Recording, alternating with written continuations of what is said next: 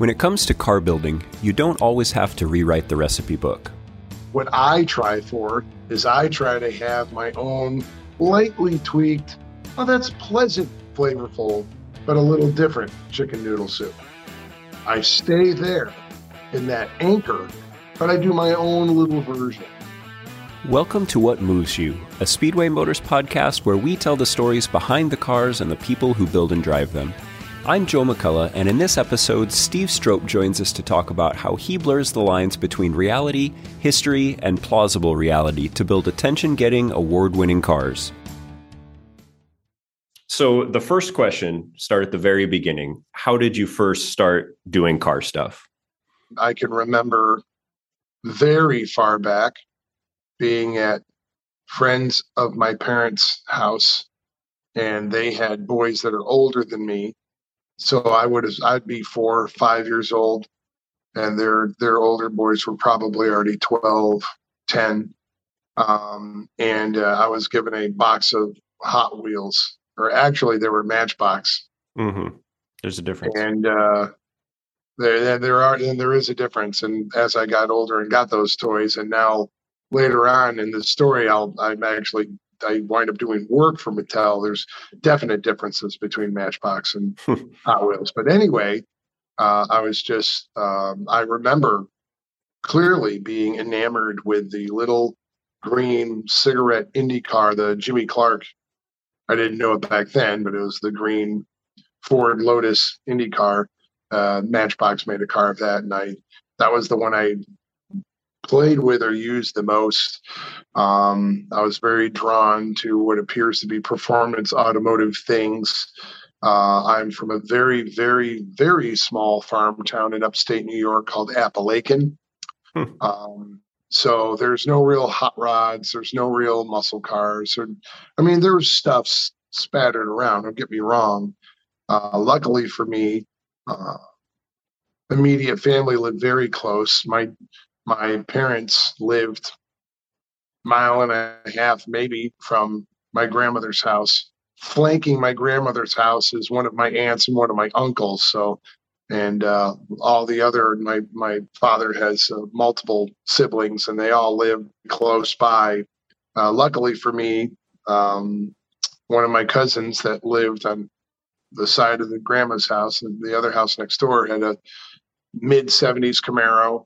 And like everything in New York, 8 months out of the year, it's got snow tires on it, and it's just normal Camaro. But during the summer, he had hijacker air shocks, Lakewood traction bars, and Hooker chrome side pipes, chrome Cragger SS mags, Indy SS profile tires, so things sat with a stance. And I remember standing in there's a very large grass lawn field between my grandmother's house and my uncle's house, and I would just walk almost hypnotized from my grandmother's over to Uncle Dick's house, just staring at that Camaro. You're walking over there, you're looking directly at the side profile of the car, and was completely enamored with that car. Hanging in my office here, I have a drawing I made in 6th grade, one of the very few A's I ever got. I went to a very small private school, and and I'm not kidding, the 12 kids in 6th grade became the 12 kids next year in 7th grade. Very small, very small. So anyway, I drew this car because I was in 6th grade, and one of the seniors named Jim, I know his first name, had a triple black 68 Roadrunner. I would almost miss the bus every day because I'd be at the other end of the parking lot where he parked it, just to watch him fire it up and drive away, and then have to run back to grab the bus. And it was 4-speed chrome aluminum slots, just perfect, and sounded real healthy from my memory. And then older guys will remember the J.C. Whitney catalogs. I just pour over them, all the cool chrome exhaust pipes for your Honda CB750, or your cool 4-hole window for your van, just everything and anything. And I modified every toy I had modified all my slot cars. Everything got altered and changed. Everything, nothing got left alone. And then discovered BMX along with a whole bunch of people like Timmy Strange. Strange sponsors a BMX team over at Strange Motion. Zane Collin from Katati Speed Shop, Chip Foose. All of us grew up as BMX kids. And the BMX thing was the gateway drug because you learned how to use wrenches and tools. You also learned what it felt like to strip out a bolt, the things not to do. You also learned how to take pride in putting something together and it works properly. And it was a massive ocean of customization. Right. We'd go into the trails and ride. My bike is the chrome, Super Goose with GT Pro forks with red components. My friend David Rising was a blue PK Ripper with chrome components. So-and-so's bike was a white red line with red components. It's very personalized. Right. So that, in the words of Robert Peterson, the man who begat Hot Rod Magazine, a hot rod is a vehicle that is modified by the owner for better looks and performance. And if that wasn't my BMX bike, I don't know what is. So that, of course, luckily for me, a couple of guys nearby my house. I lived out in the sticks. We have a road that went through Appalachian. Anyway, there was a whole bunch of guys that did dirt track, NASCAR, and asphalt. We had tracks right near me. The school, where my high school was, down in a town next to us, Owego, had a racetrack there. We had Shangri-La, 5 Mile Point. We had a speedway motorcycle track.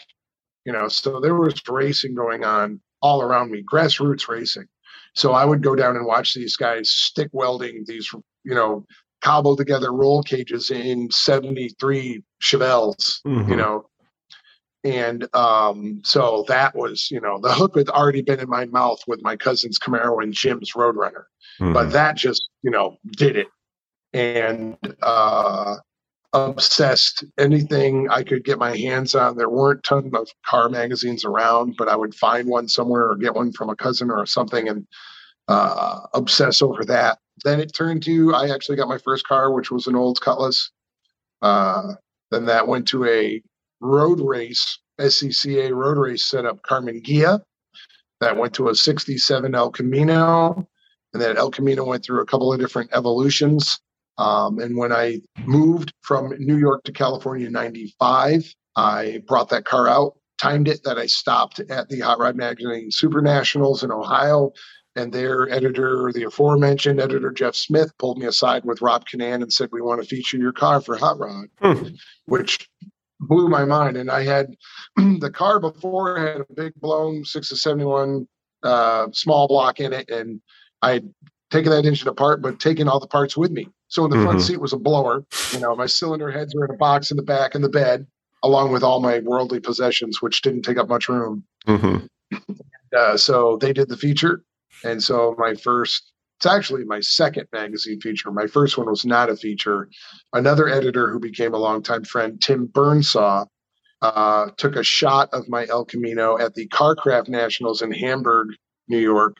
He was doing work for Truckin' Magazine at the time.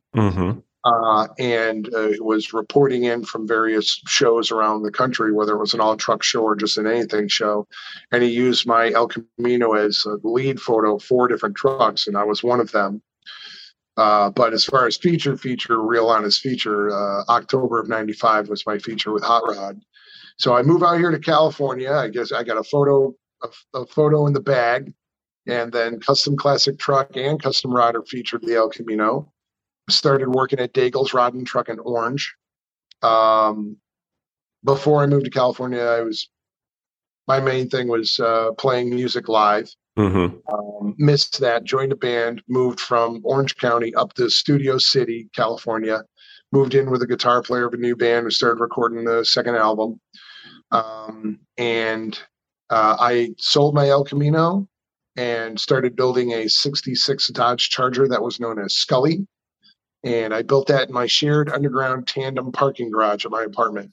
I was going to ask you about that because I remember you telling me that one of your cars you build in a parking garage. Yeah, I built it there and then finished it off at a friend's place. He was the painter at a paint shop behind a BMW dealership, and I exchanged work. I rebuilt the small block and the front suspension in his Chevy pickup, and he painted the car for me and let me use his driveway and his little garage to finish the car off. Mm-hmm. I built that to take on the Power Tour, this new thing called Power Tour. Right. And debuted it here at Pomona, and Hot Rod Magazine featured it. Daytona Magazine Japan featured it. Mopar Muscle put it on the cover. End of the year, Hot Rod gave it top 10 car of the year, or one of the top 10 cars of the year. And on that Power Tour, I met a really cool guy named Martin Weinreb, really cool 72 Challenger, just black Challenger. And I said, I got a really cool idea for your car. We started working on his car called Glendora in his driveway, his little garage. Finished that up around 2000 or so. Went on another Power Tour with that, featuring Hot Rod, Mopar Muscle, a whole bunch of other books, another top 10 car of the year. And Hot Rod called me up and said, we want you to build an El Camino for us. And I'm like, I don't have a shop. I don't have a garage. I don't have anything. And they're like, are you kidding? I'm like, no, I've got this Craftsman 3-drawer toolbox. That's all I got. So they let me build the El Camino there. The Hot Rod Carcraft shop was over by the Van Nuys Airport at that time. And so I built that car, the El Camino, for them. And, started coming to people saying, you should probably have a shop. I'm like, nobody wants to pay me to work on their car. And I took a leap of faith. Actually, my foot doctor at the time had a convertible GTO, so we did exchange work. So I was working on his GTO while he did my insoles. and I finally got the nerve to co-rent a shop. I got 500 square feet from the worst thing I possibly could have done. The guy was a woodworker, so I had sawdust all over everything I was working on. That was awesome. So anyway, got up the nerve to get my own building or my own unit to rent, and built a couple of really cool cars for a really neat Riviera called Tiki Riv that Popular Hot Rodding, a couple other books featured. And I sold Scully, my 66 Charger, to a really cool guy named Romeo. And at the same time, we bought a Duster here in Simi Valley for him for $100. And we built a car called Dustia that Reggie Jackson bought off him and still owns. Mm-hmm. And we took that car on Power Tour, and that car got cover, pull-out poster, screensaver, little die-cast car with Johnny Lightning, top 10 car of the year. We had the car. I drove the car, the Power Tour. Anyway, where we ended over in the East Coast, I had the car parked. Hot Rod just finished shooting it. And this guy is walking up, looking around the car, looking around the Duster, and he goes, "Hey, it's a really nice car. Maybe you should like did this or that." And I don't know if I really like that, but that's pretty cool. And I go, "Are you remember, everyone who hasn't seen or heard of me before, I'm from New York, so you're going to take me with a grain of salt." But I go, "Are you buying the car?" And he goes, "No." And I go, "Well, then who cares what you think?" It's, who cares? Unless you're shelling up some money, you telling me what I should have did with the car really isn't what I feel like hearing, Mm-hmm. Anyway, fast forward like 6 months, I get a phone call. Now I am living at my shop. My bed is next to my lift. I joined 24-Hour Fitness, so I have somewhere I can go shower. If you want something, you actually have to want to do it bad enough, where you live in a shop. And let me tell you, you haven't had fun till you live in an industrial area where you hear every noise and your unit is the same temperature as it is outside. If it's 114, you're 114. And believe it or not, it gets really cold in Southern California, and not compared to back home in New York, but mm-hmm. cold enough where I'm sleeping 3 layers with a ski hat and a hair dryer on a little chair next to me, blowing warm air on my head. So you gotta wanna. So I'm sitting there having my Cheerios at my desk, and the phone rings. This guy gets on. He goes, "Hey, I'm looking for Steve Strope." And I go, "Guilty." And he goes, "Hi, my name is David Hakeem. I work for the Chrysler Corporation, more specifically Mopar Performance. And we have been watching what you're doing, and you've had a whole bunch of top 10 cars and all this stuff, and they're all Chrysler products. And we would like to parallel ourselves with Pure Vision. We would like Pure Vision and Mopar Performance to run together, and for you to use our products so we could cross market." And I go, "Wow, that's really cool." And he's like, "Well, I've got so and so and so and so that's going to, other gentlemen, high ranking people that he's going to bring on the call, make it a conference call." And he goes, "You remember me?" And I go, "No, I don't remember you." And he goes, "Oh, you told me pretty much to go over." And I go, "You're the that was telling me what I should have did on the car, on the Duster?" He goes, "Yeah." And I'm like, "Well, still the same to you." So I laid plans. I called up Romeo because he sold the Duster to Reggie Jackson. And I said, "I've got this idea to do that big, dopey, early 70s Plymouth GTX. And the stock, they look like I believe my quote was, they look like elephants on stilts." I go, "But they're really, really curvy. Put down low and done like European style. It'd be really cool." So he's down, and Chrysler gave us an engine and a whole bunch of parts. And I had the 8-stack intake. It was done like the old 392s where they actually bolt right to the cylinder heads at an angle. And that was all made by a local gentleman named Chris Wakeham, who was a sprint car driver and a master machinist. And it was the world's first paddle shifted muscle car. In fact, it was at that time, the only cars on the planet that had pedal shifting was Ferrari. Nobody else had pedal shifting. So we took it to SEMA. So my first time I go to SEMA, I'm unveiling a car with Chrysler with a press conference, and they have it up on this turntable, the GTXR. And I'm like, it was very surreal, and everybody was sitting there playing with the paddles and having a good time. And one of the coolest things that happened from that, and the car got in a whole bunch of magazines and blah, blah, blah, blah, blah. But that car got chosen by the editor of Super Street, or Hot Imports, under his top 10 or top whatever cars from SEMA.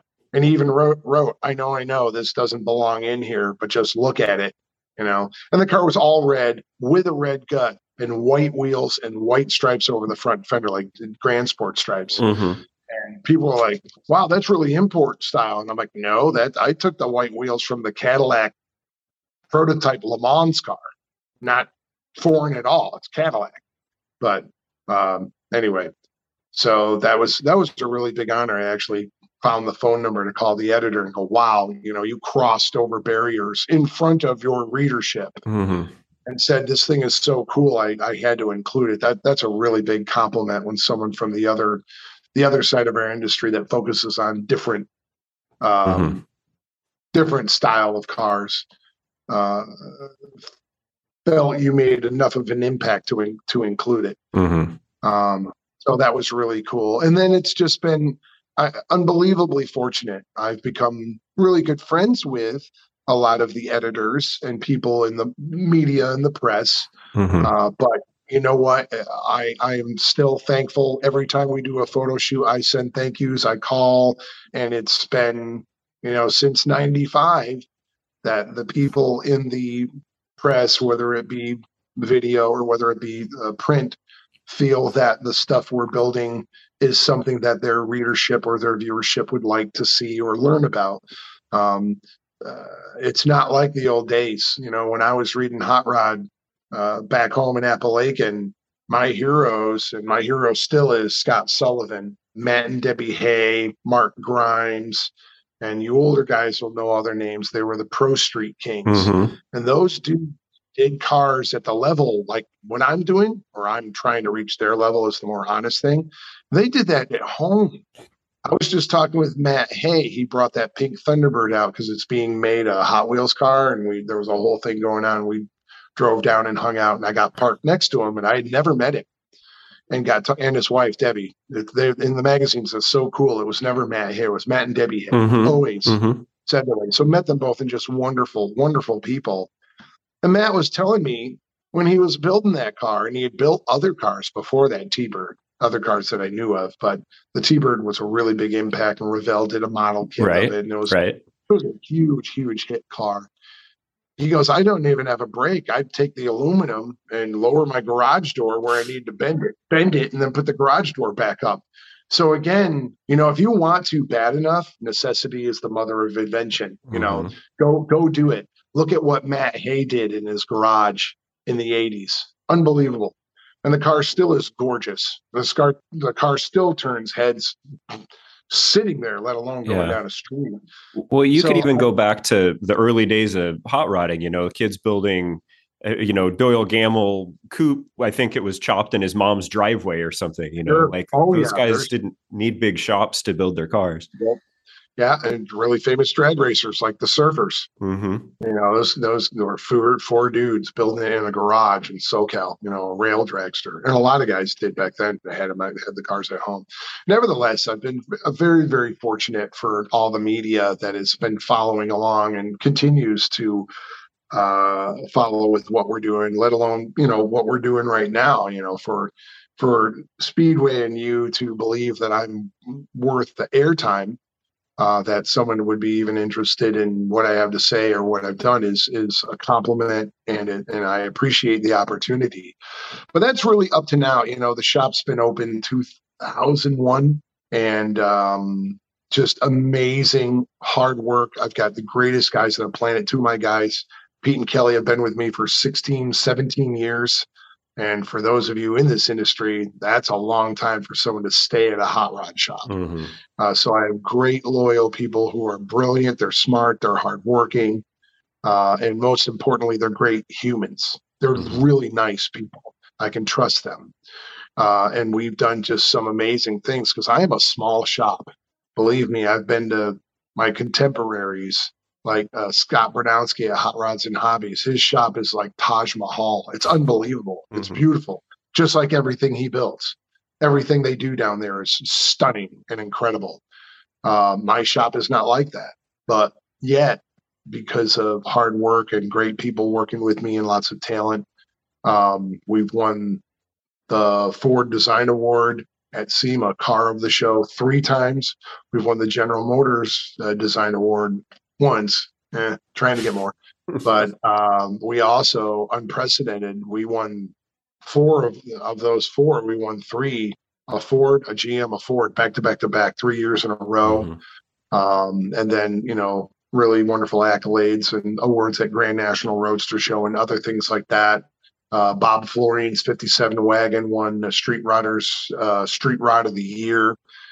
So again, we're so fortunate. We worked really hard to do a good job, and I've got brilliant people around me that take my crazy ideas and make them real.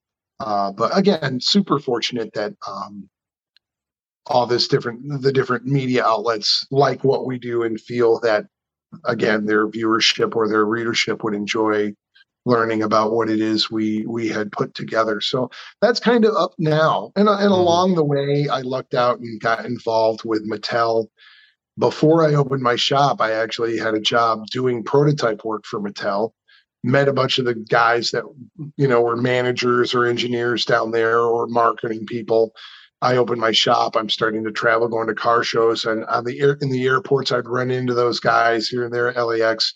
And I joked around and said, how many big feature cars I got to do before I can have some of my own toys? Ha ha, and I meant it totally, ha ha. And he goes, you know what? That's a good idea. Let's put a meeting together next week. And I go, what? And so I did a really cool 12 car line. And the normal Hot Wheels are 64th scale. These were a little bigger at 50 scale. And it went global, and part of my contract is they put my Pure Vision logo in the back window of each car, and the whole packaging on the back was Pure Vision and a thing about the shop. I mean, that's impossible. Mm-hmm. I mean, that's unheard of. And also, while this is also happening, I'm doing a bunch of filming, different shows, being asked to be on different stuff.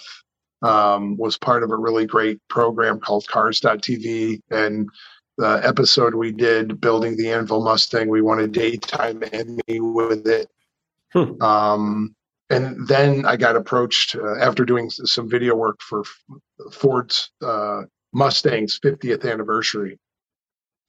The guy that was directing that called me up like out of the blue 6 months after filming with me and said, "Hey, me and my partner, we have a production company, and we want to take you to Discovery Motor Trend and do a show with you," and which we did, and forced the issue that there would be no scripts. There's not going to be any bearded tattoo lunatics throwing wrenches and fake arguments. And I had we'll just leave it this simple. I had very blunt conversations about that, and I would not allow it.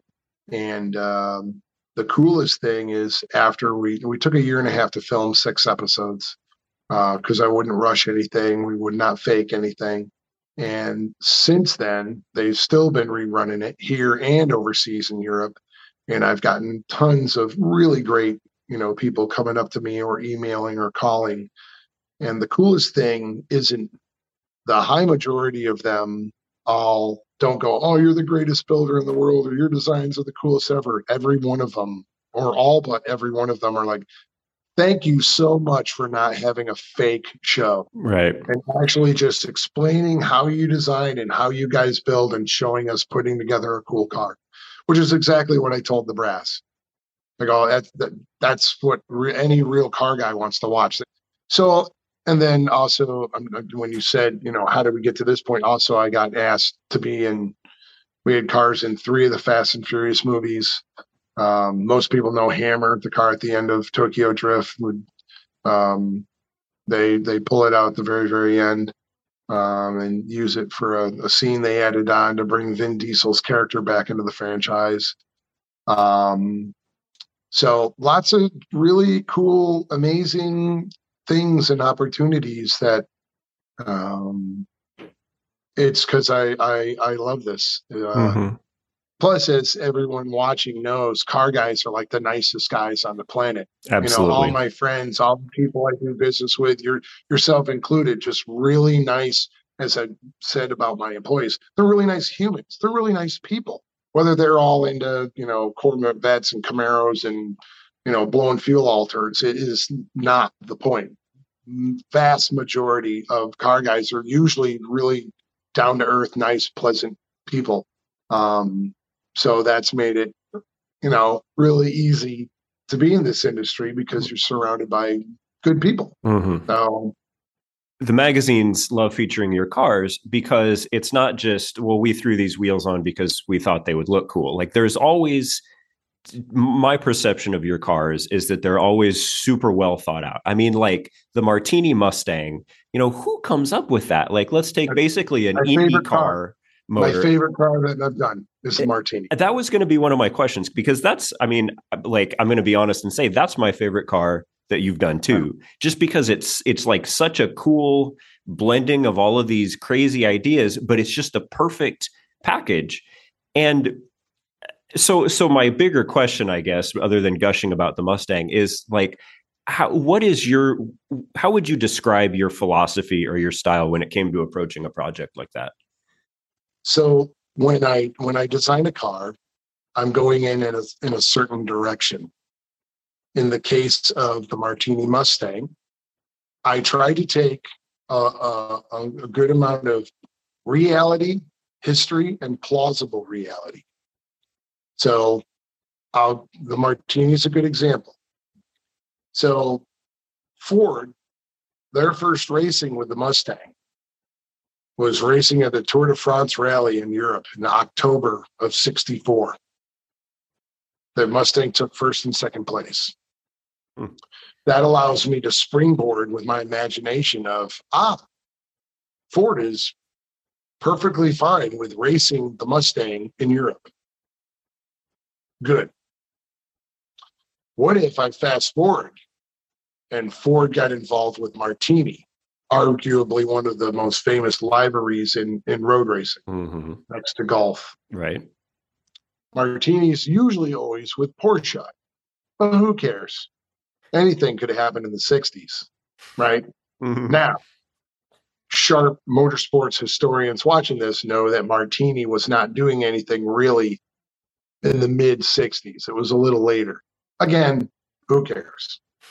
It's my sandbox. I can play with it. Ford also in 66 won Indy with Jim Clark, the little matchbox I was talking about, with a Ford Lotus designed 4-cam small block. That motor, later, they were all stamped LMI, Lewis Meyer Industry, which is the motor that's in the Martini. It's an LMI stamped block. The remaining ones were bought up by AJ40, restamped AJF, and were used in sprint cars. And they were reversed, the cylinder heads. So here you have your Indy car with your bundle of snakes coming out the top and going to the back. You unbolt the heads and switch them. Now the exhaust ports are on the bottom. Right. That's how they use them in a sprint car, with headers out the side. So I went down to Ed Pink's, and I wanted to use a Cosworth motor. And Frank Hounsowitz at the time was running Pink's. And he said, you don't want that noise, because you have to preheat the oil and the antifreeze before you can even start the thing up.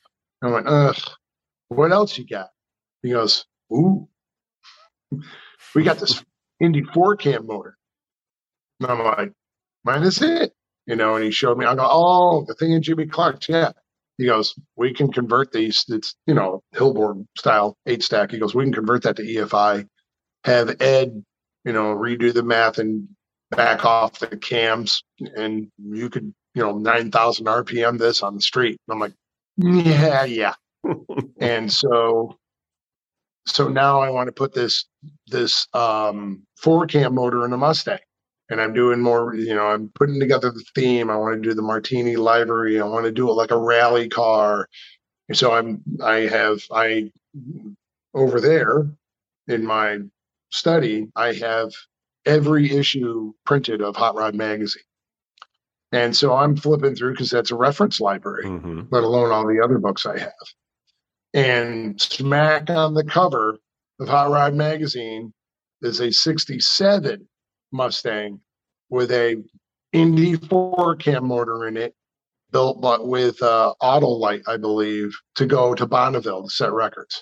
So now I'm completely justified that Ford would put an Indy 4-cam motor in a Mustang to do something with motorsports. Already done. So I do what if Ford got together with Martini and said, hey, we want some on-the-road miles on this 4-cam motor. It's already lived the wide open throttle at the Indy 500. Should be able to drive around, And so I set the car up with, the foot support for the guy who's reading the directions, reading the notes, and all these little things from Road Rally. I went over to Goodwood over in England and bought a bunch of cool switches and warning lights that are all European stuff. And voila, the car is born. So all of it's never happened, but it's all based on plausible. And when you do it, you go all the way, go to the 1%, 2%. I found out while reading about Mustangs in Europe that Ford did not have the rights to use the word Mustang on their car. So a Mustang shipped to England had a badge on it called the T5. So that's why it's a T5R. I could never figure out. Okay. I used the R from the 350 GT350R.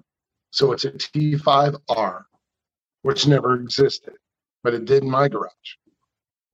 And then mixed old and new, that unbelievable motor, but yet all the suspension was Detroit Speed stamps their cradles, their suspensions, and that the suspension in the Martini Mustang is serial number 2. Number 1's in their testimonial. Oh, that's cool. So we unveiled brand new product on the car, but yet it looks like an old 60s race car. It's a lot of fun to drive. Amazing car. My favorite car. There's other ones really close, but the Martini, that motor was that was it.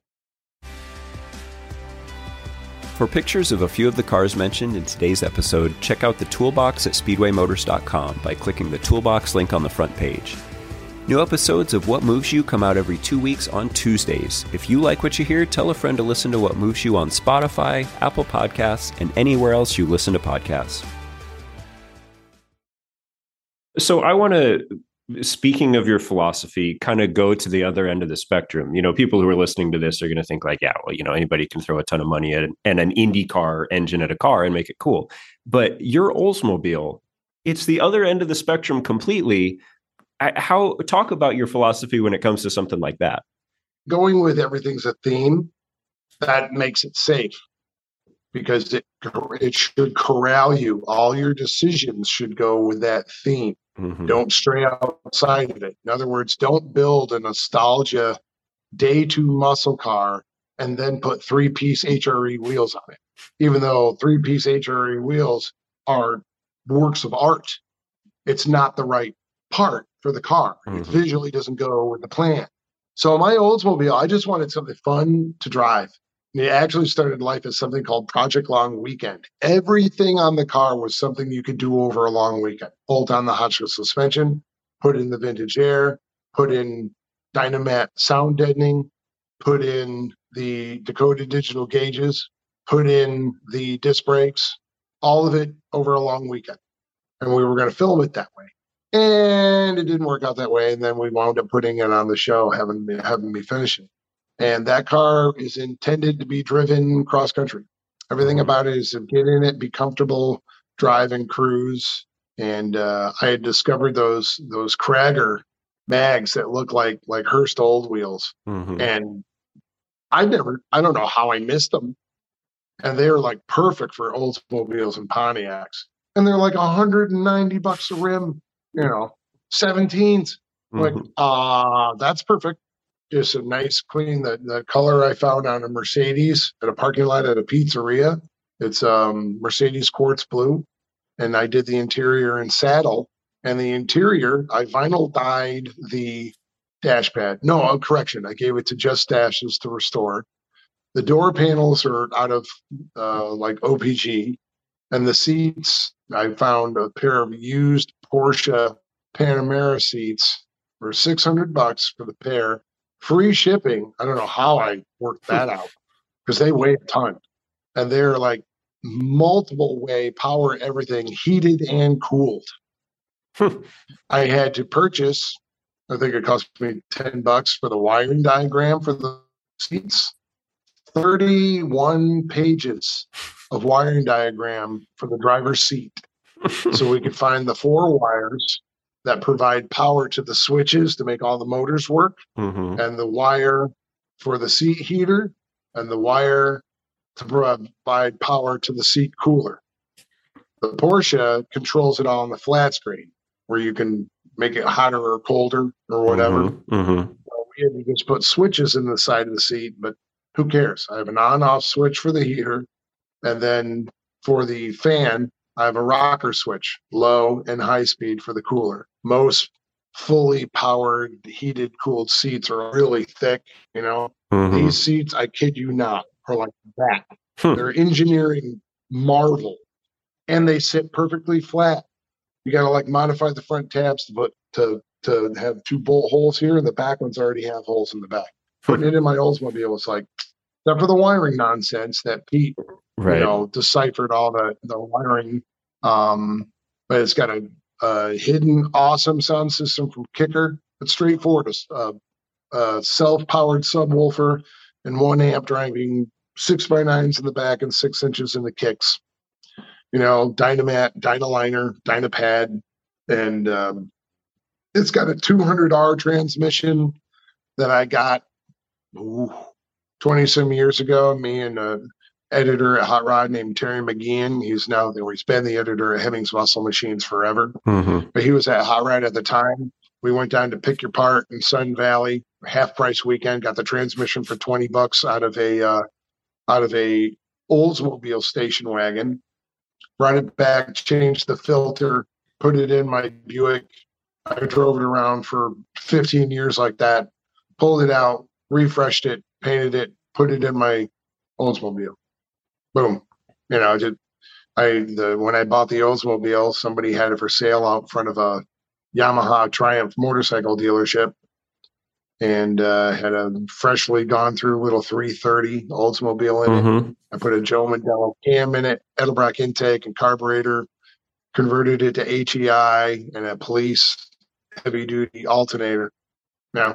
So just a really clean, straightforward car. And Scotty at Dynamet called me up. He had somebody back out and he needed a car in the booth at SEMA. And we didn't have one of our, big deal cars done. And I said, I got my Oldsmobile. It's nice. It's, it's a nice car, but it's, he's like, just bring that. So I brought it and I like throngs around it. And different people like Todd Ryden, who has his own marketing thing now, but he did tons and tons of stuff for MSD back in the day. He was like, "This is my favorite car here." I'm like, "Have you walked around? There's a lot of nice stuff here." And he's like, "No." He goes, "I could go home and build this thing. Maybe not to your level, but I could go build this thing right now." And I'm like, yeah, very straightforward car. But again, that was the program. I wanted a really nice little simple street machine with cool little touches to it that were neat and fun, and nice colors so it looks good going down the road. And so that's what I focused on, was doing something, like that. So everything I do is like that. But example is we're bringing a 67 Chevelle to SEMA this year in Dynamat's booth, and it is aqua and white. It's what I'm referring to as the anti-SEMA car, because it's not murdered out, charcoal grays, slammed on the ground with 24s and twin turbos with engine covers, and there's none of that. It has a semi-flat black engine bay like factory. We deburred the block in the heads. It has a 511-inch big block in it with Weber carburetors. Oh yeah. And 17-inch ET3 5 spokes, full polish. All its factory chrome. It is a Malibu. We did not make it a fake SS. It doesn't have an SS hood. It doesn't have an SS blacked out tail panel. But believe me, especially the interior, the seat inserts, I bought the last roll in the country, 5 foot by 5'3" of roll of 62 Dodge Polara seat insert material. That's this funky 60s, like all these different layers of thin little rectangles overlapping them in like 3 different shades of turquoise, aqua. Oh man. And it's real funky groovy, but it's a real nice street machine. It's a nice mix of, the suspension's Detroit speed, Willwood brakes. It'll be able to go down the road just fantastic. But those colors are really light, light aqua, and the interior being white and aqua. It's not dark, sinister, trying to whatever it is. So it's going to be a lot of fun, and it'll be. I don't know if you saw the Scamp we did for Bob Florine. Same thing. We brought that last year, and it's butternut yellow with a cream interior, and it's very different than Park to the Sea of dark, evil, sinister cars, everywhere. So it was its own, it was like a little dandelion, sitting there in the middle of the field.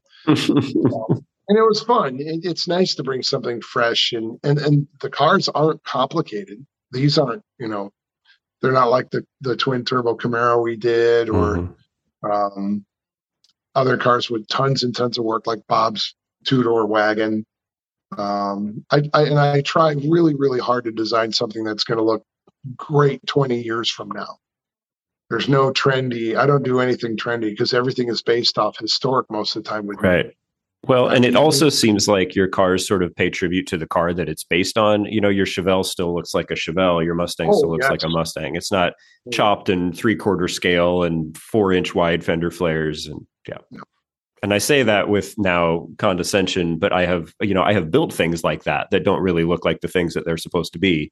But 20 years from now, they might not be quite as cool.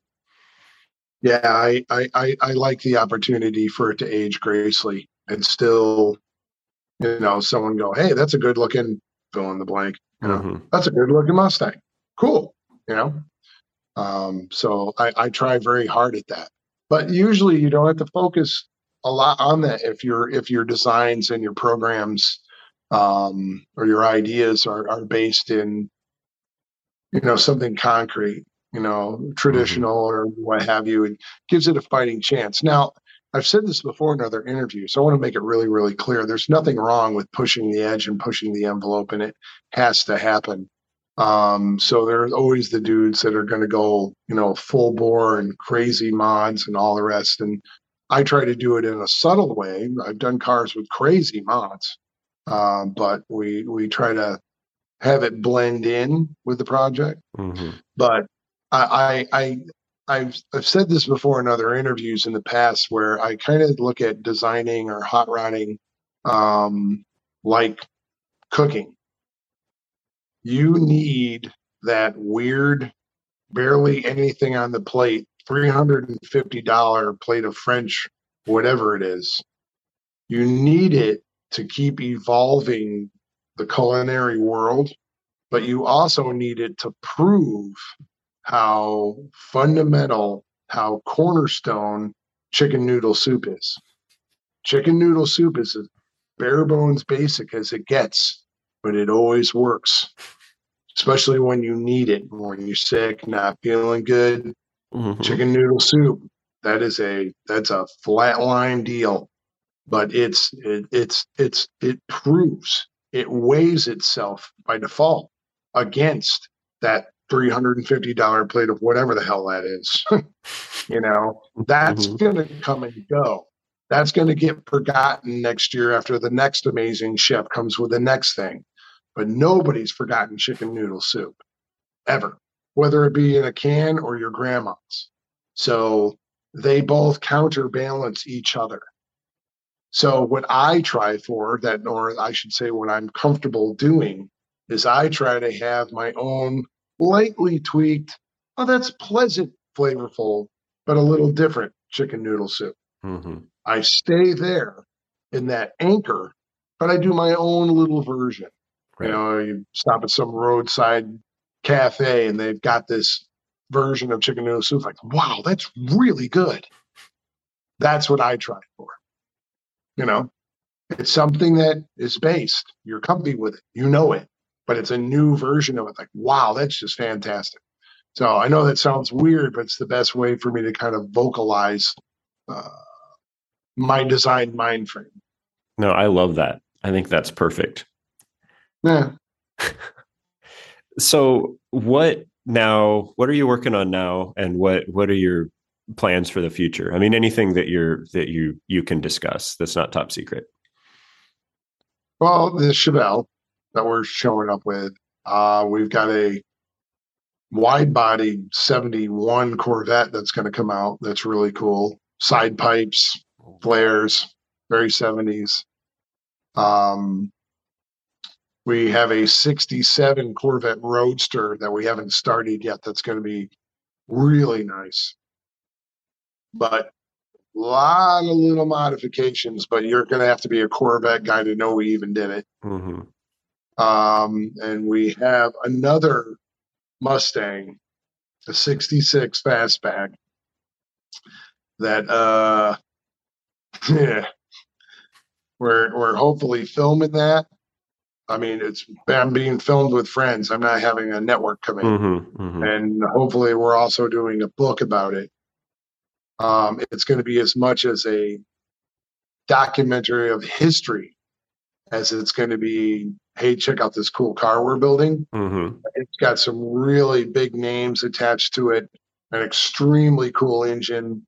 Yeah, that car is going to be that's a few years away, but that car is going to be one of the next. That's going to be a heavy hit car, Mm-hmm. which is neat because it's based on almost all old speed parts Mm-hmm. and some stuff that really nobody can get their hands on. That I've been very fortunate to be allowed to get my hands on. Mm-hmm. So that's going to be one. There's a coming down the pike. There's going to be a really cool 67 pickup that I will say this much. When it's done, please remember, you heard it here from me. I had that truck designed years before everybody was building C10s. Right. I had it originally designed for George Poteet. And he wound up, he just invested so much in doing so much with the land speed racing that that was that, and that's fine. And another gentleman overheard me talking about it at lunch and said he wanted to do it. So the truck has been purchased. All the really special parts that make the truck have been purchased. He's in line waiting to get his turn in the shop. So that thing's going to be pretty darn cool too. You talk about your hot rod library, old hot rods just as well as anybody. And so this pickup that you're building is it's just kind of an old timey hot rod with some twist, right? Yeah, I got a really, really neat little 1931 Model A pickup that the gentleman that owned it passed away, and he was a machinist and an ex-naval officer, I was told, and it shows in the truck. And I've got registrations in a leather little satchel, leather pouch in the truck. He never threw away his registration slips. And I've got it going back 52, 53 years. I don't know how long in total he's owned the truck, but I know he had it at least 50 some years. Split wishbones, juice brakes, little hopped up Corvette small block, LaSalle 3-speed trans, Culver City cast quick change, which is really early and extremely cool, and not a ton of them. So I am going to change the rear to an actual drive shaft instead of the torque tube. I'm going to take all his work underneath there and perfect it, clean up everything, and either paint it or chrome plate it. I'm going to do a different drop axle. I'm going to put a little more of a drop in it. I have a extremely cool 65 Corvette 327 that Jeff Smith has rebuilt for me, mildly high strung, and it's got a fully polished tunnel ram, polished velocity stacks, polished Corvette valve covers, chrome plated water pump, polished finned oil pan. The truck's going to go all Hugger orange. I love Model A pickups in orange or in yellow. So all Hugger orange. And if it's not going to be orange, it's going to be chrome plated. I'm going to chrome the firewall. Very 60s angel hair show car. No hood or hood sides, just wide open to that tunnel ram motor. But and a 4-speed, taking the LaSalle 3-speed out. I've got a 4-speed for it. Really, really neat, fun hot rod. It's very, very clear that it's a hot rod, that's for sure. And I love 60s racing, whether it be NASCAR, sprint car, drag racing. And this will obviously be extremely heavily visually leaned towards drag racing. For some reason, I'm picturing it with Traeger SS wheels, but I don't believe you would do that. What do you have the wheels picked out yet? Oh, they're polished real wheels, Halibrands. Okay, like the big window like a Halibrand Sprint. Yeah, they're the Eric Vaughn's real wheels, actually, with the Pat that owns Real Riders wheels, same wheel. And then the rear is what they call a Trick 8. They take the face of a 10-inch rim and then weld an 8 on the back. So from the front, it has the deep dish of a 10, right? But it's only the width of the 8, so you can fit in the little fenders, and then polished little 4.5 or 5-inch fronts. And that against orange is going to look pretty boss. I'll paint the quick change bells, but polish the center and chrome plate the buggy spring, and a lot of very traditional hot rod visual cues. I mean, that brings us up to date, right? I mean, yeah, I have that in my 67 Buick Skylark that's done like a late 60s funny car. I put a 4-bar and a dropped axle in that, which was not easy to do because I can tell you right now, the front of a 67 GM A body has nothing to do with the front of a 32 Ford. No. Nothing. And you would think you would have more room in the A body, the Skylark, the Chevelle. Nah, no, it's worse. The motor's in a completely different location compared where the center line of the front axle is. Axle on a 32 Ford is underneath the radiator out front of the motor. Mm-hmm. The axle, the center line of the front wheels is through the middle of the engine on a Chevelle. And I moved the wheels forward 5 inches like a funny car, put the wheels all the way up to the front bumper. And still, that axle has to go underneath the engine. And I've got a blown 426 Hemi in the thing with full zoomies and slicks. And it's going to run on the street that way. That's not done yet, right? No, it's in bare metal. And it's Okay. been sitting. Of course, I'm the shoemaker with no shoes. Right. I did finish the Oldsmobile. I am driving the Oldsmobile. I've heard you talk about that Buick before, and I mean that just sounds wild. I can't wait to see it done. Yeah, it's nasty. It's pretty cool, and I've owned it a long time. I bought it off a lady, believe it or not, in Pasadena, and Mrs. Reinhold, her and her husband moved here from Germany in the end of '66. They bought the car in February of '67. And I bought it in '96. So '67 to '96, they owned it 29 years, right? I've owned it since '96. So I'm climbing up on owning it as long as they did. Did it run when you bought it? Oh, it was parked on carpet in her garage when I got it. Still had the rear fender skirts on. And you made it into a funny car. It was my daily car. I drove it every day. Some Buick nut out there is going to be listening to this and go nuts about you turning a car like that into a funny car. I think it's fantastic, but yeah, I all but immediately put it on the ground, just slammed it, and had a cool set of like center lines on it, and just it's white with a blue interior and a blue vinyl top, and drove it like that for years. And it sat bitching. I had my old painter, the guy before Mick, Russ Stevenson. I was following him somewhere, and he was going to drop off a car, and then we were going to go to lunch or something. And he dropped the car off, and he got in the car, and he goes, "You want to sell this thing?" And I go, "No." He goes, "Dude, this thing coming around a corner looks like a shark. Awesome." And I'm like, "Yeah, well, no, you can't sell it. I'm never selling it, so you can't buy it." But it's going to be aggressive going down the highway with full slicks and full zoomies and a blown Hemi, and going to be pretty nasty.